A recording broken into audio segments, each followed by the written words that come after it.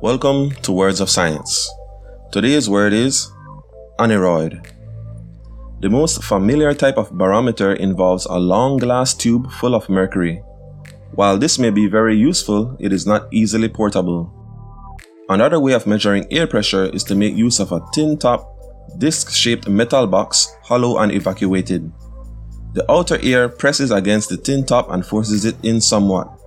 The greater the pressure, the more the top is pushed in, and vice versa. Naturally, the amount of movement of the thin sheet of metal is not much, but it is connected within by a system of levers that magnifies the motion and passes it on to a coiled spring that in turn swings a pointer on the outside of the box. The pointer marks the air pressure as so many inches or millimeters of mercury, or millibars, according to the distance the air pressure has made it swing. Since such a barometer does not involve the use of a liquid, it is called an aneroid barometer, from the Greek a, which is a general negative, and neros, which means wet. It is a not wet barometer.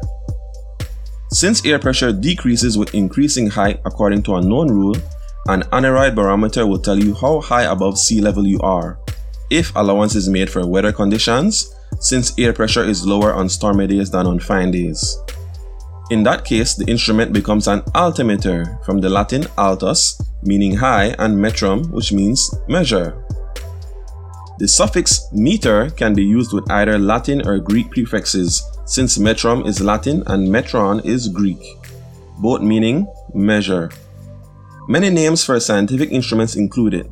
Perhaps the most familiar example is the thermometer, which measures temperature. More glamorous examples are the instruments put into artificial satellites, which make various measurements in the fringes of the atmosphere and make the results known to us by appropriately varying radio signals. These are examples of telemeters, from the Greek tele meaning distant. They are devices that measure at a distance. And now it's time for a quiz. Question number 1. What liquid is found in a typical barometer? Question number 2. What relationship exists between air pressure and height?